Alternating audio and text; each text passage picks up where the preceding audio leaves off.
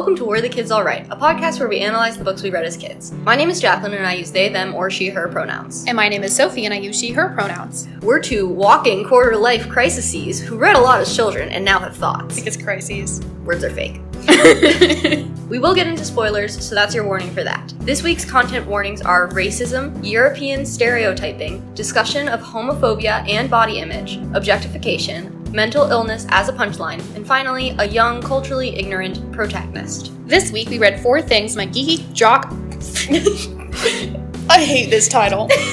This week we read 4 things my geeky jock of a best friend must do in Europe by Jane Harrington. This book follows Brady, a teenager from Washington, D.C., who goes on a Mediterranean cruise with her mom. Before the trip, Brady's best friend, Delia, writes 4 things her geeky jock of a best friend must do in Europe on Brady's hand in permanent marker, as pictured on the cover. Look up the cover. The 4 things are as follows. 1. Write daily letters. 2. Wear the bikini. 3. Wear the bikini in public. And 4. Meet a code red Euro hottie. Brady does well with the first 3 of these, growing her self-confidence as she slowly warms to the aforementioned bikini and literally writing this physical book in letters to Delia. She makes some friends on the boat and explores different cities around the Mediterranean and has a few potential suitors who she doesn't like. Just after she's given up on the 4th task, she meets a code red Euro hottie on the plane back to the States. And that's basically it. Yeah, it's a pretty simple book.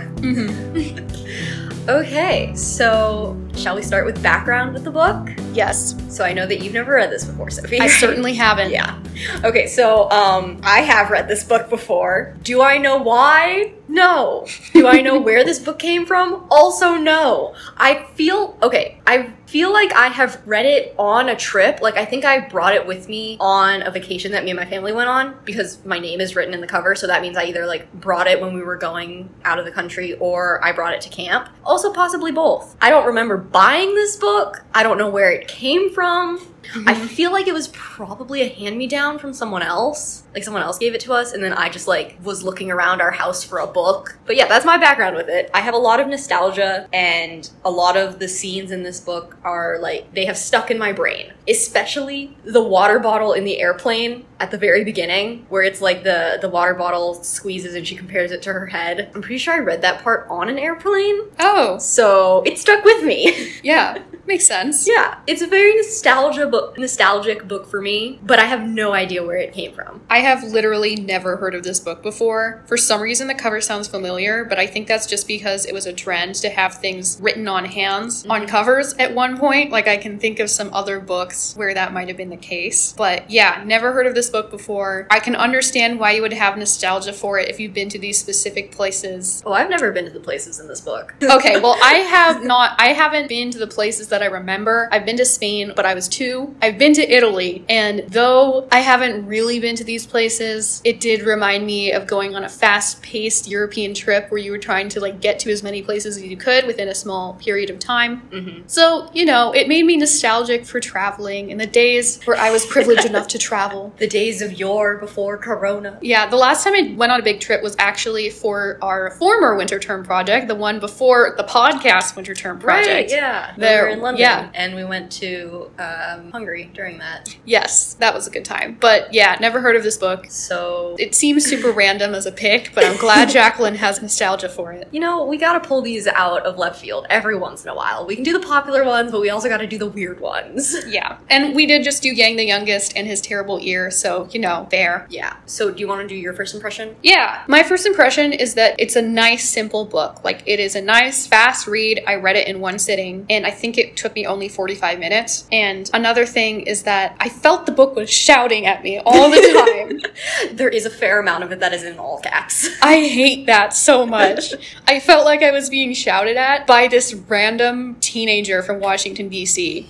I don't even know how to feel. Like, the thing is, there's not enough story for it to be, like, super interesting to me in terms of what happens, and I was kind of hoping that she would get with Lon. and I thought it was heading that way, but then it didn't go that way. Mm-hmm. So that's fine, you know. Mm-hmm. It was fun to hear the things about the travels, especially when they went to Pompeii, because there's this BBC documentary on Pompeii that has reenactments of what was going on, and it's a very creepy documentary with this very sad part where they have all the actors running around and then they put them in the poses of the plasters things. Oh my god, and then does it like And fade into the yes. plasters? Oh my god, that's spooky as hell. It's so creepy. And then they have like sad music playing. Mm-hmm. But it was fun to hear about Pompeii after watching that documentary. It was like a thoroughly fine book. Yeah, I think first impressions for me is I think it very well captures what it feels like to be 13, 14 and traveling with your parents. And that's probably part of why it's super nostalgic for me. It has more problems than I caught on my first read of it. But to be fair to me, I read it when I was like a child. So I'll cut myself some slack. But I definitely enjoyed it. I think it took me a little bit under an hour to read. And I probably could have read it quicker if I wasn't also taking notes. But yeah, it's a fun book. Like Sophie said, it's thoroughly fine.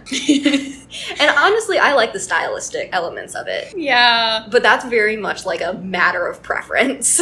I couldn't take the all caps. I'm sorry. I'm so used to italics at this point. I used to use all caps. Mm-hmm. Like people use italics. I would use both italics and all caps and it would be very confusing. I almost wish that Jane Harrington did a blend because it was just so off-putting to see every other word just capitalized randomly. Well, it was for emphasis. It was for emphasis, but you can do emphasis with italics. I guess for me, it didn't feel off-putting or out of place because the book is framed as a series of letters to her friend. And if I'm going to try and do emphasis in a letter to someone, I'm either going to do all caps or underline. That makes sense. It's the hard written to letters. yeah, it's hard to handwrite italics.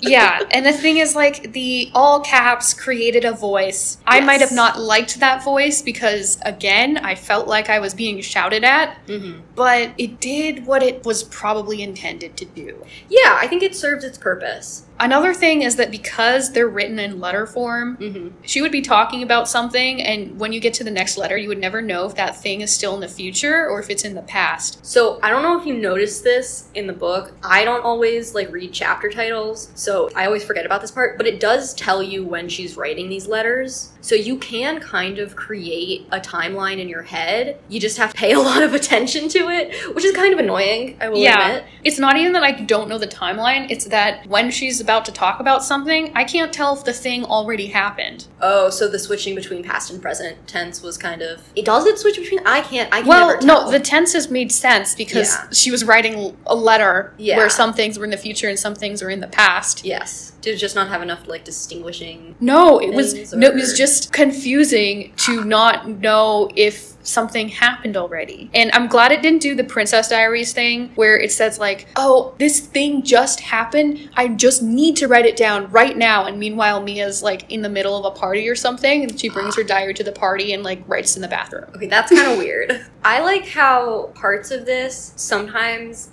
Brady is like using the letters as an excuse to not do other things. Like the one where she should be getting ready for the first party, I think. Mhm. And instead she's like, I'm going to write you this letter and tell you about what happened today. Yeah. Because it gave me a reason for why we were talking about this thing. And it like kind of helped flow between everything, Yeah. which I liked. So I didn't really find that to be a problem for me, but I can get how it would be confusing.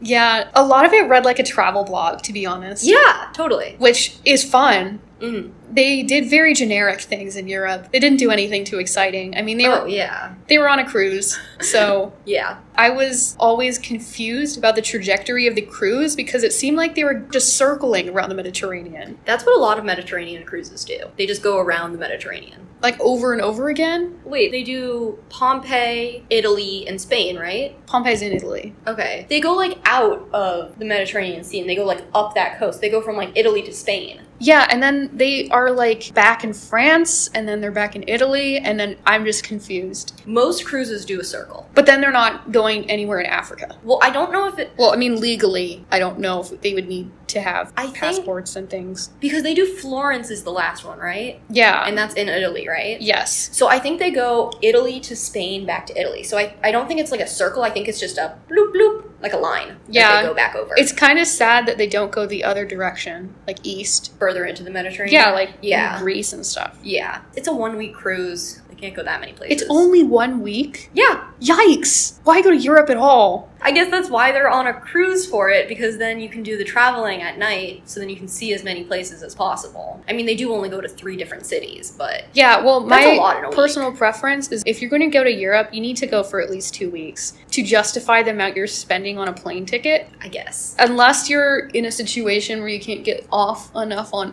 work. Mm-hmm. But personally, it's just kind of like a week is not long enough to spend anywhere, to be honest. Unless you're in the country you already live in. I think it depends on what your goal of the trip is. Well, what was their goal? Their goal was to have a once-in-a-lifetime experience type of thing for their Okay, daughter turning extend 13. a week. As we find out at the very beginning, she's lucky that she even gets to do this because her older sister did it and had a terrible time. Yeah. But also, I think a week is fine, especially if you're doing like a cruise where it's more so about relaxing on the boat. And like, I think the mom is really making the land stops way more stressful than they need to be. I thought that was portrayed really well. Yeah. But like, if it's a cruise, I think it's fine. I agree with the 2-week thing if you're going to like Australia, because those plane tickets are super expensive. Yeah, well, I still stand by the 2-week thing. I think you need 2 weeks in Europe. Okay. Especially with a cruise. Like, I think that if you're doing a cruise in Europe, you you better park somewhere. Do you want to be on a boat for 2 weeks? No, I mean, you're on a boat for 1 week and then you go somewhere on your own. Oh, yeah, that would make sense. Like, if you want to go further away from the water, maybe? Like, Yeah. go if you wanna places go that to aren't right on the Mediterranean? Not a coastal city. Yeah, I think this trip made sense as a plot device. They could have gone up Italy and then gone to Venice and then been near the Adriatic Sea, which is really cool. I've never been there, so I'll take your word for it. Okay.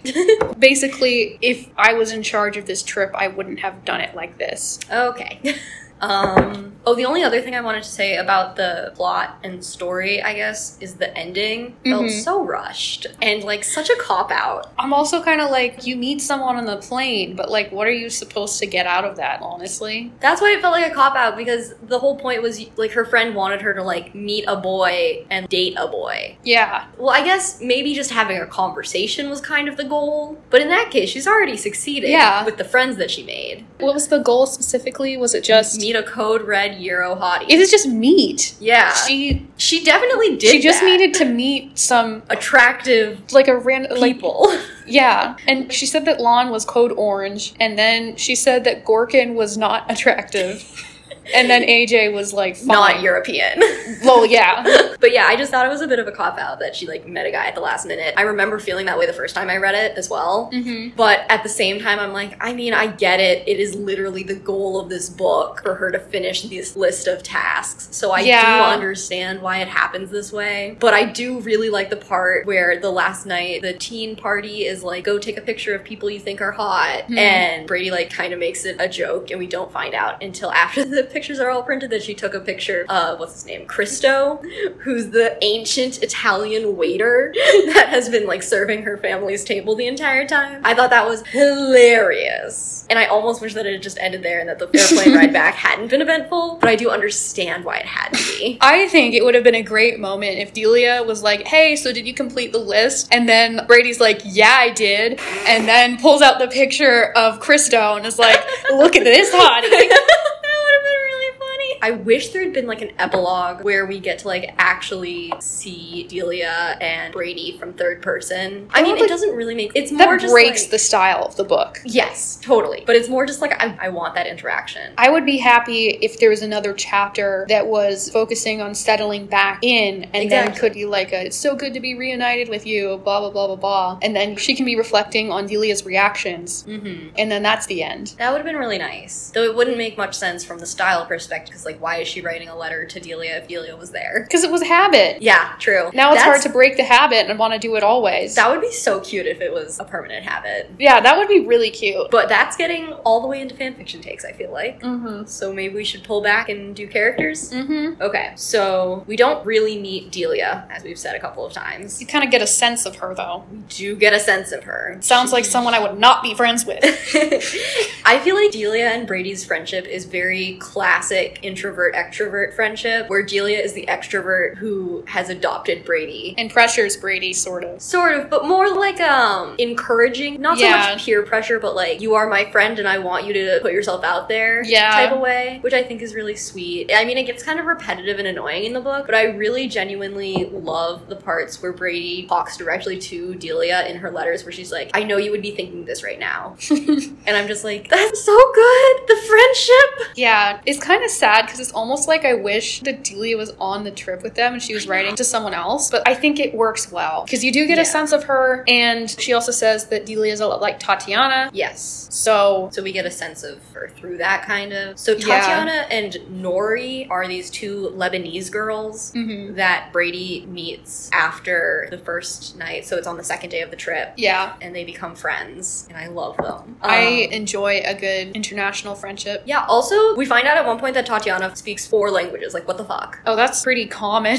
I know. I think I don't know. Over there. Yeah, to the east. This book really, truly highlights the faults of the American language education. Yeah. Because all of the international people that she meets can speak like 3-4 languages. Yeah. And then she's over there barely speaking English. Well, yeah, I mean, the thing is, like, same girl. It makes sense from there are more, like, different national languages in Europe or whatever, but also the U.S. touches Mexico, speaks Spanish. Also, there's no official language in the United States. A lot of people are primarily Spanish speakers, so it would make sense if we made Spanish more of a thing in schools. I did think it was odd that Brady mentions at one point that she took German in school, which I found very odd. It's like, why are you not taking Spanish? That's the typical thing. Actually, they used to do German more in high schools, and my dad took German. Oh, well, she's not in high school yet. Well, I mean...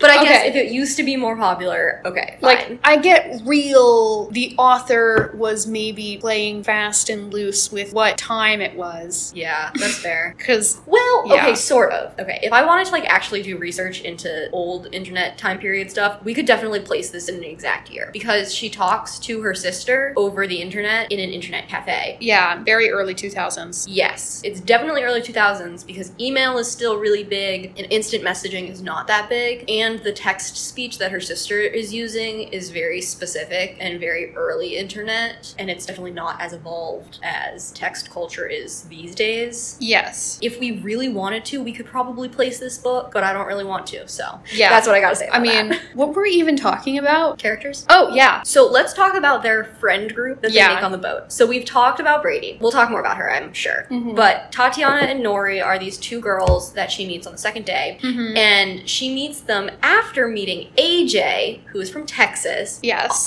The first night at the, like, teenager mixer thing.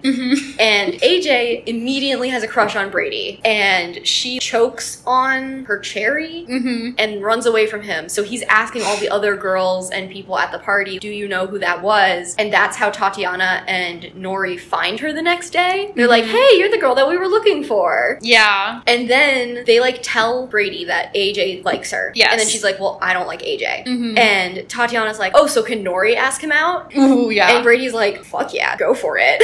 And helps set them and up. help them set them up, and it's really cute. So AJ and Nori get together at the party that night, and Lon also starts hanging out with them at that point. And Lon is a Vietnamese kid who is from France, I believe. Lives in France. Yeah, lives in France. But his family is Vietnamese, and his family is at the same table as Brady and her mom are for meals.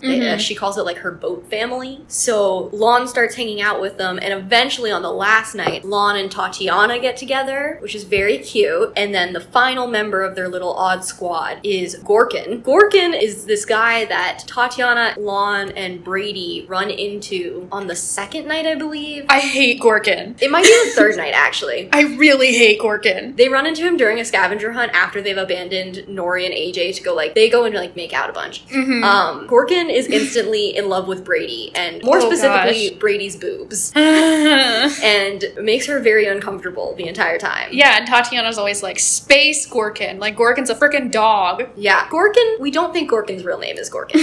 Gorkin is really into Star Trek and claims that he is a Klingon. I really hate this kid. And he knows how to speak Klingon, which is actually a real language. When I first read this book, I was like, was this made up for this book? And then I asked my mom, who's also a big Star Trek nerd, and she was like, no, there are people who actually speak it. I mean, good for them, I guess. Yeah, so Gorkin is the worst. Oh my gosh, I cannot express how many feelings this kid provokes in me, because the thing is, I know people exactly like that. Right. It's like big, toxic, emotionally immature nerd vibes. Gorkin definitely gives off the vibes of will be an incel in like 5 years. Oh gosh. And I mean that as an insult. Mm-hmm. It's so bad. We're like at the last night at the event where they take pictures of bodies. Gorkin takes a picture of Brady. Yeah. But once it's printed out later, we find out that he just took a picture of her chest. I did not catch that part. That's mega creepy. That's disgusting. And Brady thinks to herself, does Gorkin even know that I have a head? Which is so fucking bad. Oh, that's awful. So, mega creep. And also, does not help Brady's insecurity about her body. Mm-hmm. Because Brady calls herself big a number of times throughout the book. And we, like, eventually piece together that she's going through puberty. Her boobs have gotten bigger. That's all it is. She had to get a medium on her bottom for her bikini and a large for the top because her boobs are so big. I've been there. I've had to get different sizes for my top and bottoms for a bikini. It happens. Mm-hmm. It's okay. But apparently, her boobs are so big that every guy that she meets falls in love with her instantly. Oh, gosh. Or at least thinks that she's attractive because she has big boobs, which is like peak immature teenage boy. It's such preteen vibes. Yes. Which I guess makes sense since they are just teenagers. But it is really uncomfortable to read. Yeah. But it's also like super relatable as someone who like, you know, developed and had to deal with not wanting that. True, I feel. Yeah. It's very relatable, but it's also super uncomfortable. It's super uncomfortable because freaking Gorkin, like Tatiana just lets Gorkin hang out with them. I mean, she does try to physically keep them apart. Yeah, but you shouldn't have to physically keep people apart. Like, if you have to have someone who is physically doing that, that person is not good to hang out with. I don't want to blame Tatiana for this, because I do think that Gorkin just kind of, like, invites himself to hang out with them. Yeah. And it's not, like, on purpose or anything. It's not anyone's fault. It's Gorkin's fault, obviously. Yeah. And I really do think that at first, Tatiana was just, like, humoring him because she thought he was funny. The whole Klingon thing at first. Yeah. Which, like, valid. Well, Tatiana doesn't see Brady's perspective. So, like, Tatiana's you think that also, Brady's going to have a conversation about Gorkin being creepy because of her breasts? No, and also, like, Brady's a teenager. I don't think she has the words to put to the situation. She just knows that it feels bad. That's the vibes that I was getting. I mean, clearly using the outdated language she uses. Yeah. Also, like, nobody that she knows seems to be using the words like, oh yeah, you have big boobs. Mm-hmm. No one just outright says, oh yeah, you've grown, you're going through puberty, you have big boobs. Her mom says, oh yeah, you've gotten well developed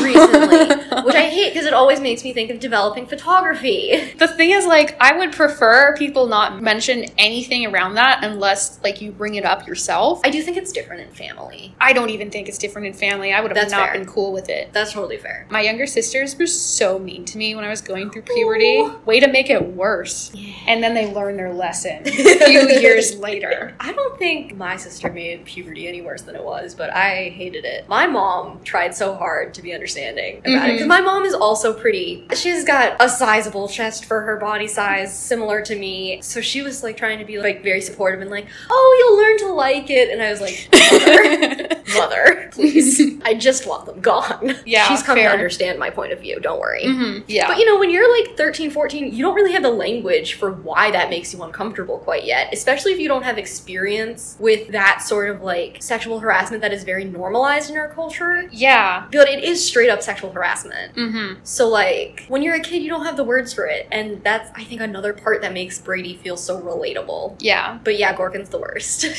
I want to lock this kid in a workshop until he learns. I think the thing with Gorkin that I found most interesting is obviously he's attracted to Brady because of her large chest. But I do also appreciate his love of Klingons. He specifically asked Brady if she was strong at one point. Mm-hmm. And she was like, yeah, I'm good at throwing things. And he was like, Klingon women throw things in the mating ritual. And then someone was like, well, what do Klingon men do? And he's like, they duck a lot. It was so funny. This is just making me hate Star Trek. I'm sorry. I mean, you're not invalid, but also, I like it. I mean, I like... He's a little too into it, but I think if he finds his people and stops being a major creep, he could be fine. Yeah, I mean, I've met Star Trek creeps before. The vast majority of them mellowed out because they found other Star Trek creeps to hang out with and then realized how cringe they were when I saw it on someone else and then... chilled out. Yeah. Honestly, I think Star Trek nerds honestly end up better more often than Star Wars nerds. Yes, though I think that there are fewer Star Wars nerds now than there are Star Trek nerds. Yeah, I think you're right. At least in our age group, I think that for the stereotypical Star Wars nerds, those are going to be people who are like late millennials on. Yeah, or early millennials, honestly. Yeah, but like no one is getting into Star Wars these days. Or if they are, it's very, I don't know. Yeah, well also like casual. The main thing with Star Wars where it's just like becomes the toxic fan base is because it's like toxic nostalgia. And also Star Wars has gotten more mainstream than Star Trek. Yeah. So it's like less of a nerdy thing, I guess. Whereas people who are really into Star Trek, there is so much content for them to consume. Yes. That it is super easy to get super nerdy about it. Yes. I say as someone who has read and owns multiple Star Trek books. Yeah. I do think that the stereotype of a Star Trek nerd can sometimes be misleading. I think that Gorkin is pretty typical of the Star Trek nerd stereotype. There are lots of Star Trek nerds who are not the creeps. Yeah, who are not like the, to be completely honest, how they are portrayed emasculated creeps. Yeah. I do think Gorkin is kind of representative of the most negative type of geek out there. Like some Big Bang Theory crap. Yes, exactly. Whereas the majority of people that I know who are super into Star Trek turn out to be queer in some way. Yeah, I mean, the people who I know who are into Star Trek, like, they're creepy, but they're not veering into sexual harassment territory. They're creepy because they're, like, lonely or something. To get meta with Gorkin's character real fast, I wonder if Jane Harrington herself is a Star Trek fan, or if she doesn't like Star Trek and specifically used it as a negative, because Gorkin's kind of portrayed negatively. I also feel like Jane Harrington doesn't fully realize in her writing just how bad Gorkin's behavior is at the same time. I don't know. I'm hesitant to say that Jane Harrington herself doesn't see the problem with it, because I kind of want to give her the benefit of the doubt and say that she's writing from the perspective of this young teenager who wouldn't understand it. Yeah. Because from that point of view, like, everything that happens is very, very in character. Yeah. So I'm willing to give her the benefit of the doubt with that. Yeah. And just say that she's writing from the character's point of view, but I do get what you mean. I feel like if Jane Harrington fully understood the weight of what she was writing with Gorkin, even if Brady doesn't quite understand, she could have had Brady's mom reacting. Brady's mom never interacts with her friends that she meets. Yes, but still, like... There could have been something. I get it. Yeah. I don't like that it's unaddressed. That's totally fair. But also that's just me, because here's the thing. This is kind of like how I feel about The Office. I wish the problematic elements in The Office were addressed, but also it portrays the reality of how things in the actual office go. Yeah. So, like, even though I personally, from this is fiction and I'm worried about representation and how it's going to affect people who watch it, yeah, I would like things to be addressed, but also there is something to say about the realism, especially because it's like a mockumentary, and then this is told through letters. Yeah. It's possible that it's better that it's not, even though it is uncomfortable that it is not. Totally. I think there is a benefit to portraying the world as it is in fiction sometimes. It definitely shouldn't be the only type of fiction that exists, but I can definitely appreciate it when it shows up. And the thing is, like, you can like what you like, you can dislike what you dislike. I'm never going to like The Office, but I understand why people like it. Yeah, totally. Any other characters we need to talk about? I mean, honestly, not really, besides, I don't know, I like Brady's mom. She was cool. She's very realistic mom. Very realistic mom, especially with the obsessively planning the excursions and trying to fit things in and then not really considering what Brady wants to do. The scene where Brady confronts her mom about that is so cathartic. Mm-hmm. I would recommend the book for that scene alone, honestly. The year that I lived in Hungary, I was 11. So I wasn't fully into going to a place and then walking around for the entire day. That was tiring for me. And also, that's still tiring for me. Sometimes it was too hot. I just wanted to like stay and play in the hotel room. Yeah. So I would get really grouchy. The thing that worked though was the promise of ice cream. Ice cream was a great motivator for walking around in the city. I don't know if I've told you this story, but one time when my family, we have a flat in London, so when we went to stay at the flat, we did like a mini trip to Paris Paris because there's a train that goes from London to Paris underwater. It's very cool. Would recommend. Yeah. But we spent a day walking around underneath the Eiffel Tower, and the only thing that kept me going was the ice cream. Best ice cream I've ever had in my life. Soft serve vanilla ice cream from underneath the Eiffel Tower is the best ice cream in the world. I had 4 ice cream cones that day. That sounds incredibly boring, Jacqueline. Look, I had 4 of them. It must have been good. Okay, I believe that it was You good. would have gotten chocolate. Yes, I would have gotten chocolate, but also I like ice cream that has stuff in it. Like, I don't like the plain flavors. I mean, as a way to keep cool, it works. Well, yeah, and if you're tired and hot and a small child. Yeah, then it's going to be amazing. Yeah, I talk about that quite often. Yeah.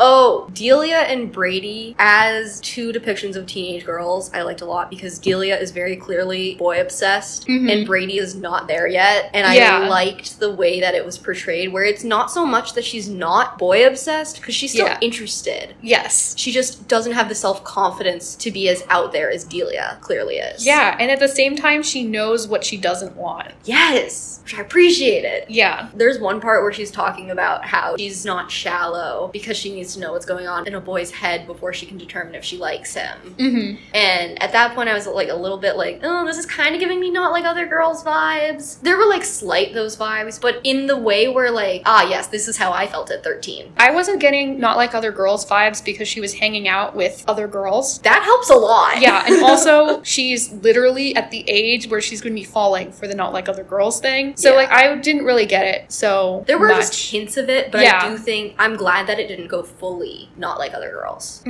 Like, I appreciated that a lot. Our next book selection is basically the only thing you need to know is that she's not like other girls. We'll get to that at the end of the episode. No spoilers. Okay.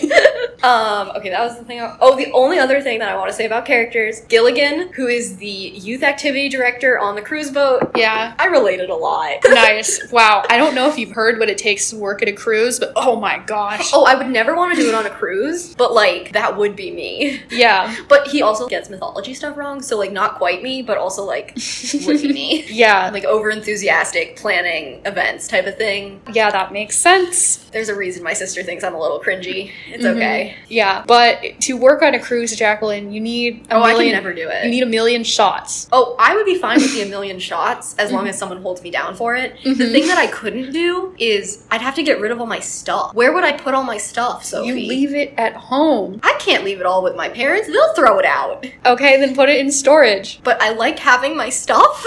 Well, too bad.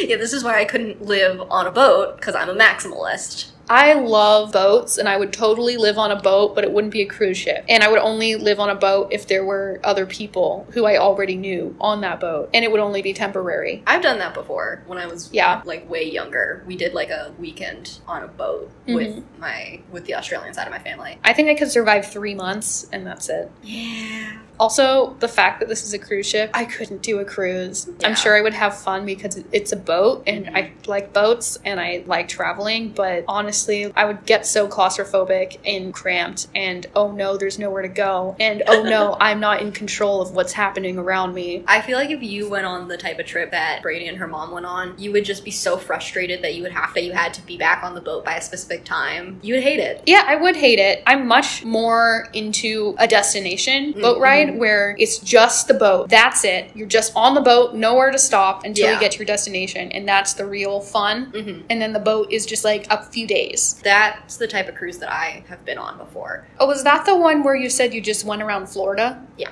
And on the first day of the trip, we found out that my my mom's husband had died. So my mom's stepdad, while I was with my other grandparents. Yep. Sounds like a memorable trip. Yeah. Okay, moving on. Yes. Any other character things? No. The only other note I have that we haven't talked about is Brady is Catholic Jewish. That is relatable to me, sort of. Is your mom Catholic? I don't even really know if I would say Catholic, but her mom is Catholic, and then her dad is Seventh-day Adventist. Oh, right.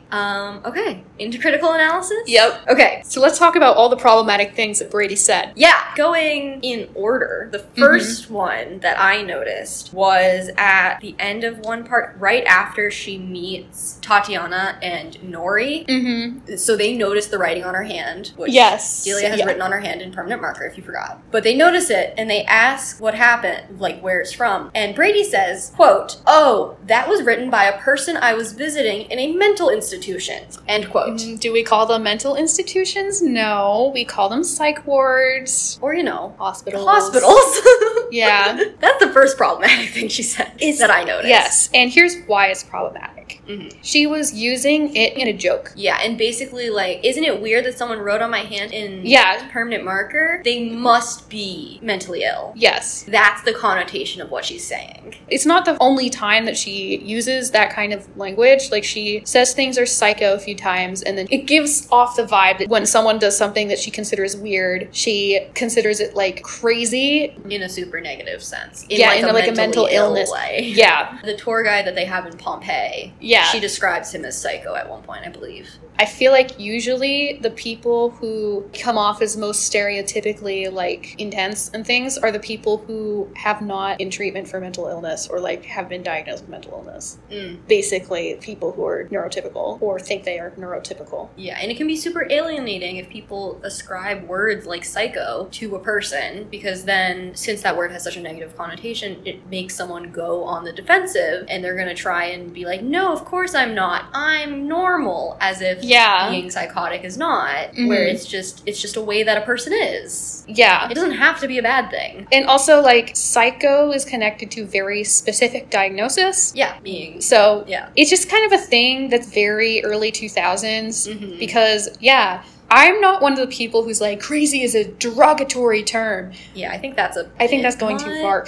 But I do understand why psycho is one that we don't want to use, especially because of the connection with horror movies and how often it's used as like the killer's a psychopath. Yeah, if the killer really is a psychopath, then that's all well and good. But people aren't immediately killers because they're psychopaths. Yes. That's what we're trying to say. Yeah, society usually plays a big role in if someone becomes a murderer. Yeah, I think there was like a whole thing where toxic masculinity is a greater contributor to serial killers or murderers in general than neurodivergence. Yeah. I mean, I wouldn't be surprised. Anyway. So next horrible thing that she says, I actually wrote down page numbers for some of the things. Because the thing is with this book is it's not that the entire thing is like steeped in racism or anything. Yeah. But there are like very specific instances she's ignorant, where she says very problematic things. Yes, and the thing is, feel the same way about this that I do about calling out Gorkin's stuff. The difference is I genuinely think the author doesn't realize that it's problematic in this situation, but in terms of realism, I totally buy that this is the way a teenager in the early 2000s would be thinking. And there's an argument to leave it in if the author took care and attention and knew that it was problematic. I do not think the author knew. Agreed. Yeah. Yeah.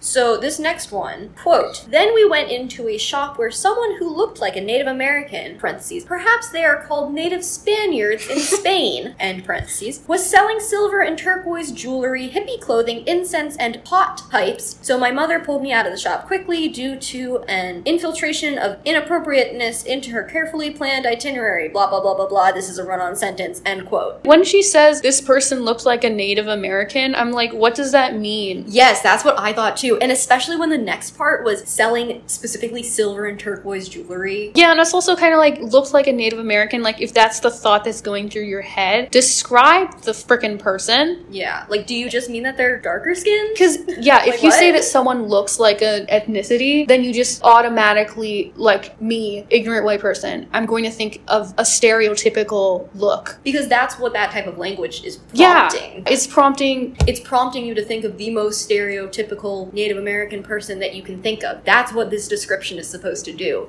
And that's why it's a problem. Yeah, it's like prompting you to pull from your own racial bias to fill in that description that's not there. Exactly. Because is this person just brown-skinned and dark-haired? Like, what is the deal here? Yep. Also, what is the deal with the Native Spaniard? Describing someone as Native American in and of itself, bad, don't do that. The Native Spaniard part is the part that makes it sound like, this is just like an ignorant teenager. Yeah, who's ascribing the United States to Spain, which is very different. And also, Spain has a lot of things going on in terms of, to use a political science term, in terms of cleavages. Excuse me? I mean, I'm sure it does, but what? I had had to go there. Yeah. Shall we get into the slur for Romani people part? Yes. So this one I don't want to say because it is a literal slur for the Romani people. That a lot of people don't realize is a slur. Yeah. I have only seen widespread knowledge of it being a slur in like the past 7-8 years, I want to say, since I have been more active online. Yeah. And before that, I didn't know that it was a slur. So I am willing to, like, excuse the language itself and the use of the word. Mm-hmm. But the way that these people are described so stereotypically is the problem. Because they're talking to a guy on a train. So Brady's mom leans over to her and whispers to her, quote, "I think he's warning us about the slur who attack tourists in Florence," end quote. Mm-hmm. Then, after that, Brady has a whole paragraph thinking about what would the Italian Romani people look like. Quote, "Joyful people in colorful beaded clothes, question mark? Oh my Or gosh. more like those Irish boat people in the movie Chocolat, question mark. Then, parentheses, because I'm trying very hard to keep my promise to you, Delia, end parentheses, I wondered if any of the slur would be hotties like, say, Johnny Depp, also problematic, that's just me, who even I agree is a blistering, radiant code red." Sorry, End quote. Johnny Depp. I mean, this book was written in 2006. Okay, I can't picture Johnny Depp without picturing him as the Mad Hatter. Oh, no. If we want to picture him as hot, we have to go with Pirates of the Caribbean. Yeah, that's... But, like, pirates are also, well... Yeah, well, you know how I feel about pirates. I don't know if I do, but I don't think we should get into it. Mm-hmm. Anyways, Elizabeth Swann in, like, the third movie. Super fucking hot. But back on topic. So, yeah, it's not so much the use of the word, I think, that is the problem. It's the stereotyping that really is the problem with this section. Because it is an older book. It's an older book, but this stereotype is widespread. And I lived in a place where there was tons of, like, anti-Romani sentiments, like, just so much. From people who I knew and trusted. So much. It's pretty widespread in Eastern Europe. Yeah, it's quite bad. Yeah. And I went to school with people who are Roma. So it's just kind of like, what? Like, they don't deserve the hate or the stereotyping. I'm not surprised at this book for doing this, and I'm not surprised at a lot of people for doing this, because in the US, we don't really talk about Roma that much. It's not a prevalent community in the US. It's also a situation where in the US, when we see Roma, is going to be in books and film where it is where they're portrayed as this deal. Stereotype, like thieving, conniving, sly. Yeah. Very sexy women for some reason. Yeah, or sometimes, like, there are obviously exceptions. Yeah. But this is just a situation where it's not okay, but I'm not surprised. Totally. We even go to a coffee shop that's literally called the Slur Beans. Yeah, we call it Slur Beans. Yes.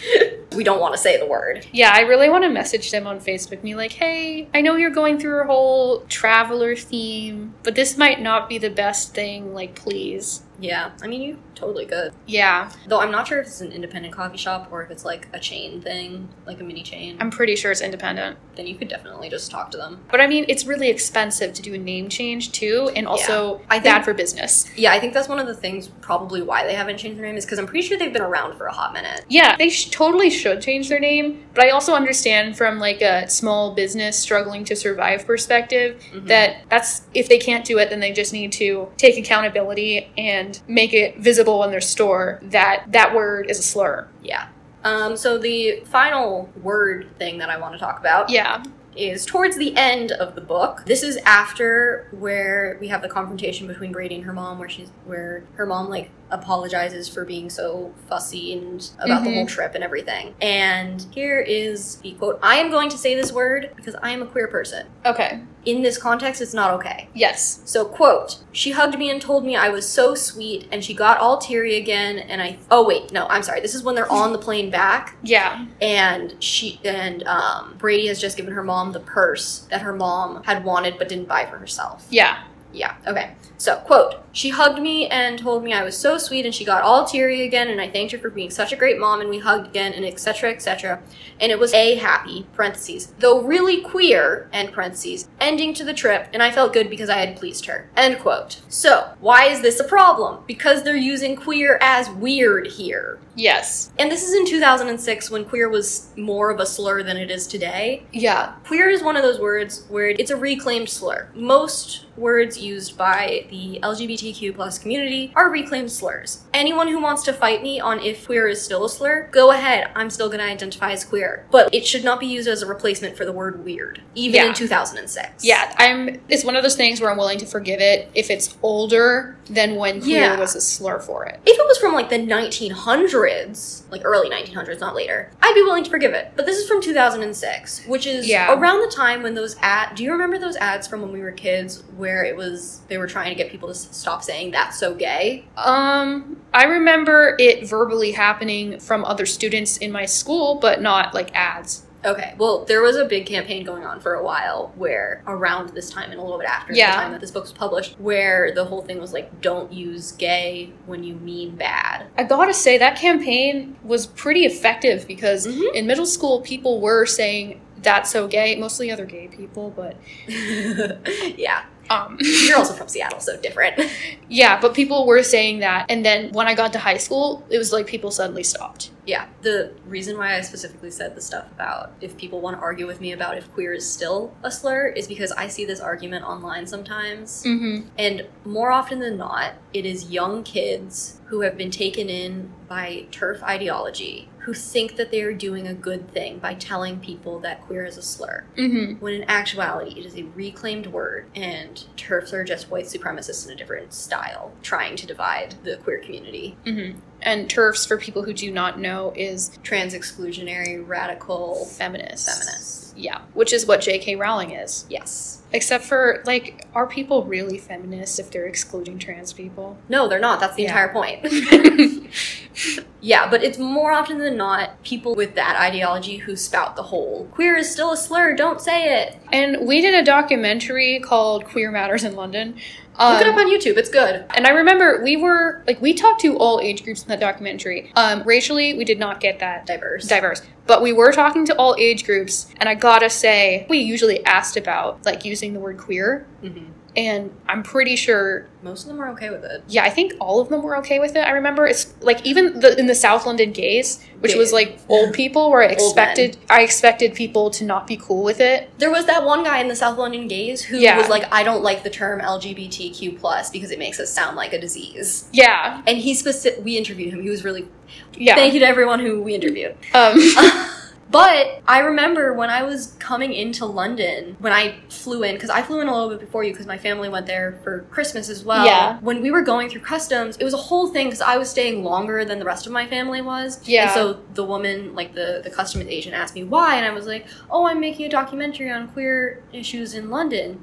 And she got mad at me for using the word queer and was like, we don't use that here. And I was really, really tired. It was really late. I had just gotten off a long flight and had stood in customs and I was about to cry. Because this woman was making me feel terrible. Yeah. And she had no right to do that. Yeah. Also, she was wrong. Yeah, I mean, it's possible that she was personally offended in some way for, like... Yeah, but she didn't phrase it that way. Yeah, but also was making a generalizing thing because it wasn't true in the vast majority of people that we interviewed. And people that we interviewed were, like, the leaders of prominent groups in the London area. Yeah, but also, we did only go to London, and so it's possible things are different out in the non-Londons. Totally. But I just say that to, I just wanted to share that. Anyways, queer is not a slur. Come fight me. If you would like to fight me, please don't do it on Twitter because Sophie is in charge of our Twitter. I will fight on Jacqueline's behalf. Thank you. If there's an LGBTQ plus person who considers it a slur, then I'm, like, willing to be cool with that because they're LGBTQ plus. So, like, that's... Like, if someone personally feels it as a slur and, like, it has been used against them and they don't want to hear it, totally fine. Yeah. But also, like, it is the best word for the queer community because it doesn't have any divisions. That is why it is a good word to use. Because it includes everyone. It's easy to use gay as an umbrella term. That doesn't include any gender things. Yeah, no, it doesn't. And it's also, you know, the connotation to straight people is always going to be men. Yeah. So, yeah. Okay. That's all I wanted to say about that. The only other thing in critical analysis, we were talking about doing like world building and setting in this section as well because, you know, it's realistic fiction. So there's not a lot to talk about. I just wanted to mention that they go to Chicago before they fly out to Europe. And I'm pretty sure the airport that they are in is O'Hare. Which I hate. And I love. It's a great airport. Midway is better. No, it's not. You're wrong. But they accurately describe how it feels like to be in O'Hare where like you gotta run across the entire airport to get where you're going. And how is that a positive? It's an international hub. Of course it's gonna be big. But you would think that an airport would be good at organization. And it is. You're just bad at reading signs. And not have a frickin' gift shop in the middle of the frickin' hallway. There's gift shops in every hallway in every single airport. Not like this. We've had this argument more times than I can count to your listeners. My airport preferences are simple. Yeah, well. Practical. I will always hate O'Hare because of the gate agent who called me sweetie. Fair. But I stand by it. I have valid reasons to hate O'Hare. So. Yeah, whatever. Any other setting things that we need to talk about? It makes me sad, how they plan their trip. I'm sorry. Like, I don't know if the mom has a, like, full-time job that doesn't have a lot of vacation time and maybe they want to use that vacation time for the entire family. I understand why they would only go for 1 week, but it hurts. Just thinking of being somewhere that cool for only 1 week and then choosing it to do it in a cruise. The most economical way to do it. Is it though? Cruises are expensive. They're actually not that expensive, relatively. And if you want to see a bunch of different cities, it's the best way to do it. My personal preference when it comes to vacations is to be somewhere at least 2 days fully living in there. Totally. Also, I'm forever haunted by the Costa Concordia sinking. Where that cruise ship sank. There's a very good documentary. There are actually 2 very good documentaries on the Costa Concordia. So if you're interested in cruise ship sinking, watch that. Or don't. It does not make me want to do a cruise. Totally valid. Fanfiction takes. Well, I think that she goes with this guy that she meets at the very end to the museum that she promises to take him to and has a great time. And then we find out that, like, 3 months after the trip, there's going to be a little reunion of all of them. Well, that is friend group, super which is so expensive cute. and ambitious. Well, Tatiana and Nori seem to come from very rich families who are willing to travel a lot. So it seems like they got money to burn. As long as Gorkin isn't invited. I don't think Gorkin is invited, but they're gonna be there. And then AJ has a school trip up to DC, and she lives in DC. So it doesn't look like Lon is gonna come with them. Yeah. But, you know, it'll be Nori, Tatiana, and AJ reuniting with Brady in DC. Okay, that sounds way more realistic. And I think they'll have so much fun, and Delia and Tatiana will meet each other, and it will be delightful for them. Brady will have an aneurysm. My fanfiction take is that the entire family goes on vacation, and I know that that is like rewriting the entire book, and it is nice to like have focus on the relationship with just her and her mom, but I saw a lot of potential to do more with the siblings. Yeah, like from the beginning of the book, and yeah, I think it would be interesting to explore this book from a everyone goes on the vacation strategy. In case we didn't mention earlier, the reason that her entire family isn't there is because this is like her, you're a teenager now, growing up, present. It's like their bat mitzvah replacement. Yeah, a not mitzvah is what they call it. Very funny. Which is a cool idea. Personally, if I had one of those, I would want my sisters to come. I wouldn't want to go on that sort of trip with just one of my parents. Yeah, agreed. Like, I love my parents, but I like having my entire family with me when we go places because then they can entertain each other. Yeah, well, my thing is that if there's family involved, I want it to be the whole family. I'm fine with part of it, but in general, I like it to be the whole family. Yeah. Any other fanfiction takes? My fanfiction take is that Brady returns to Europe on a trip, maybe like on a post-graduation trip with Delia from high school, and then reflects on the way that she saw it earlier in her life the last time she went. And it's just like, wow, tourist culture. And was just like more mindful. What was the book that is called like Beyond Guilt Trips or something? Cool. Yeah, it's about traveling mindfully. That sounds like a cool extension of this book. Oh yeah, Beyond Guilt Trips. Mindful travel in an unequal world. Every year, hundreds of thousands of young people pack their bags to study or volunteer abroad. Well-intentioned and curious Westerners brought up to believe that international travel broadens our horizons, travel to low-income countries to learn about the people and cultures different from their own. And then that's the end of the summary. Nice. Sounds like a good book to read. Yeah. I don't know if I really have any fanfiction takes, except, like, I would love to see where these characters end up next. I don't think the characters who got together end up together forever. Yeah. They probably aren't even together the next week after the thing is over. I think some of them have some hope. I think they have hope that's going to last them, like, maybe a month. I think Nori and AJ think that they're going to be together forever, but aren't going to last. I think Tatiana and Lon have a higher likelihood of actually working out because they don't seem to actually be dating. AJ and Nori have been, like, dating this entire trip, basically. Yes. But Tatiana and Lon just know that they like each other. Yes. And, like, would like to visit each other again and hang out more. It seems like a more low-pressure thing, so I think that's why they're more likely to turn out to, like, stay together. Yeah. Or potentially get together later on in life. Mm-hmm. I think that Gorkin will be forever alone. Unless he does some serious evolving. Yeah. In which case he'll probably be fine. If he doesn't, as you said, he's going to be an incel. Yeah. I think Brady will be just fine. Yeah. She'll figure it out. She'll have a time. I hope her and Delia stay friends forever. They seem like they'll be friends. I know, but, like, high school's a hard time. Things happen. Mm-hmm. So. Are they even in high school or are they in middle school? They're about to enter high school. Oh, okay, cool. Yeah. Yeah, I think they'll stay friends. Yeah. And if they don't, I think it will be a gradual situation. That's almost sadder. You'd rather have them like a big blow-up?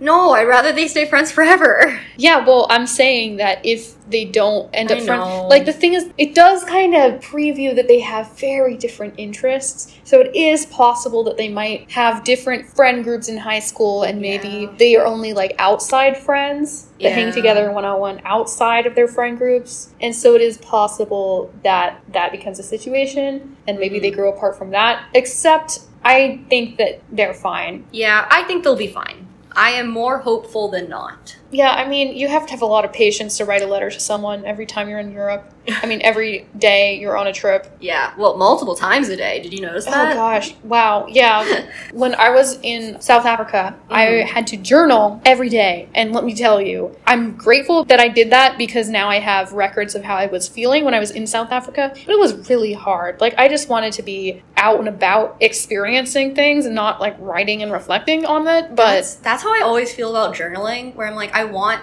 to, like, put this down and remember it, but I don't want to take the time to do it. Yeah, well, I never journal good things that happen to me. I only journal the bad. Mm-hmm. I only journal to write out my feelings and make sense of them and try to feel better. Like, I'm not going to journal. If I'm going to do any writing when I'm happy, I'm going to do fictional writing. I'm not going to write about my own happiness. That just sounds so depressing, but I get what you mean. Well, I'd rather not waste the happiness writing about it. I mean, like, I understand. It sounds really depressing when you phrase it like that. Yeah, I mean, the problem if you don't record your happiness and you only journal about when you're feeling, like, super bad is that then it makes your life seem more depressing than it actually is. Yep. And it creates a different feeling when you're looking back on periods of time. But luckily, I date my entries. So the date and how far apart they are helps fill in the blanks. Mm-hmm. Yeah. Ratings and conclusions? Yeah. Okay, so I'll go first so that you can think of what to do besides a nostalgia rating. Yeah. So for me, my nostalgia rating is definitely a 5 out of 5. This is big nostalgia for me. My current rating, probably a 3. Like, I had fun reading it, but I don't know how many people I would recommend it to.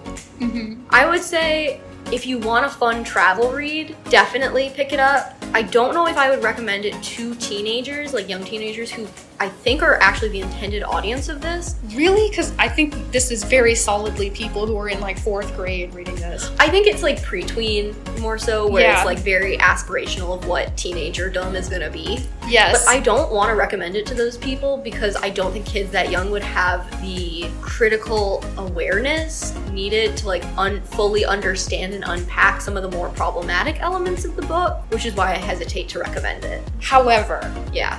with the whole puberty thing. He's really good about that, yeah. Yes, the whole arc about Brady getting more comfortable wearing the bikini, I thought that was a good arc. Yeah. And the whole thing with the topless beach, like, that was very So unfortunate. Funny. So funny. Yeah. Her swimsuit top flies off. But I thought that arc was good, and it definitely, I can see it being a situation where there's a message that's like, it's okay to have big boobs, which is a really simplistic message. But some people need it. Yeah, I think that it is very easy to want to hide when you're going through puberty. Yeah. And this book kind of shows that it's okay. That's true. Also, when the mom also gets a bikini. Oh my god. Yes. That was also very cool. It was like, oh yeah, I was self-conscious about stretch marks, etc., etc. Yeah. But now, seeing how comfortable that the Europeans are in their bodies, it makes me want to be empowered, emboldened, I think is the word. Yeah, so like I did really like that arc, and for that, I don't know a lot of books that are that focus on puberty or are super in a super non-gross way. Yeah, and are like empowering about how they focus on puberty. So when it comes to that, I think that it is a good book to give younger tweens. I think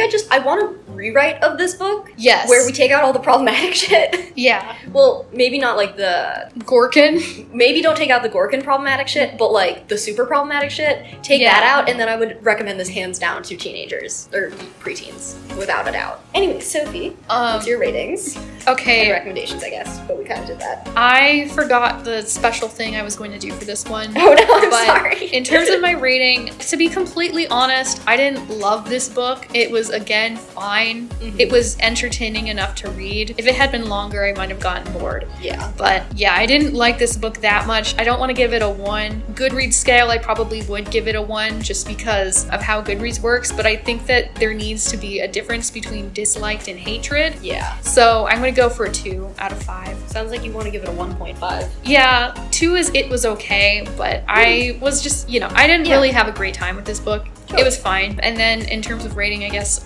Euro hottie rating is going to be, I'm going to say it's going to be -1,000 just because Gorkin was involved in this book. Very funny. If you were going to be a character in this book, who would you be? I would obviously be Gilligan. Yeah. The youth activities director. We talked about him already. I related to the mom in planning the whole excursions out. Yeah, and that makes sense. Forgetting about enjoyment. Yeah, valid. Yep. So anyways, that's all for this week. Next time, we'll be reading Divergent by Veronica Raw. Just a heads up, we are not going to be reading the entire series because we don't want to do that. Okay, yeah, because Insurgent and Allegiant are incredibly boring. We're not doing that, but we are going to talk about the other books. Specifically the very end of the third book. And the revelations about the world that you get in the third book, about the whole genetic cure or whatever the heck God, goes I don't on. even remember that part. Just look at the Wikipedia. Okay, that also works. That explains why the heck there's this world. Perfect. So anyways, yeah, we're going to be doing that next week. Check us out on Twitter and Instagram at WTKA_podcast. And exciting announcement, we now have a TikTok! Same username. Come follow us. We haven't made any as of recording this episode, but by the time this episode is out, hopefully we will have some TikToks up. You can also check out our website, link in the description. Thanks for listening. Find yourself a Code Red hottie. And have a great day. It doesn't have to be European. Yeah, not a requirement. Yes.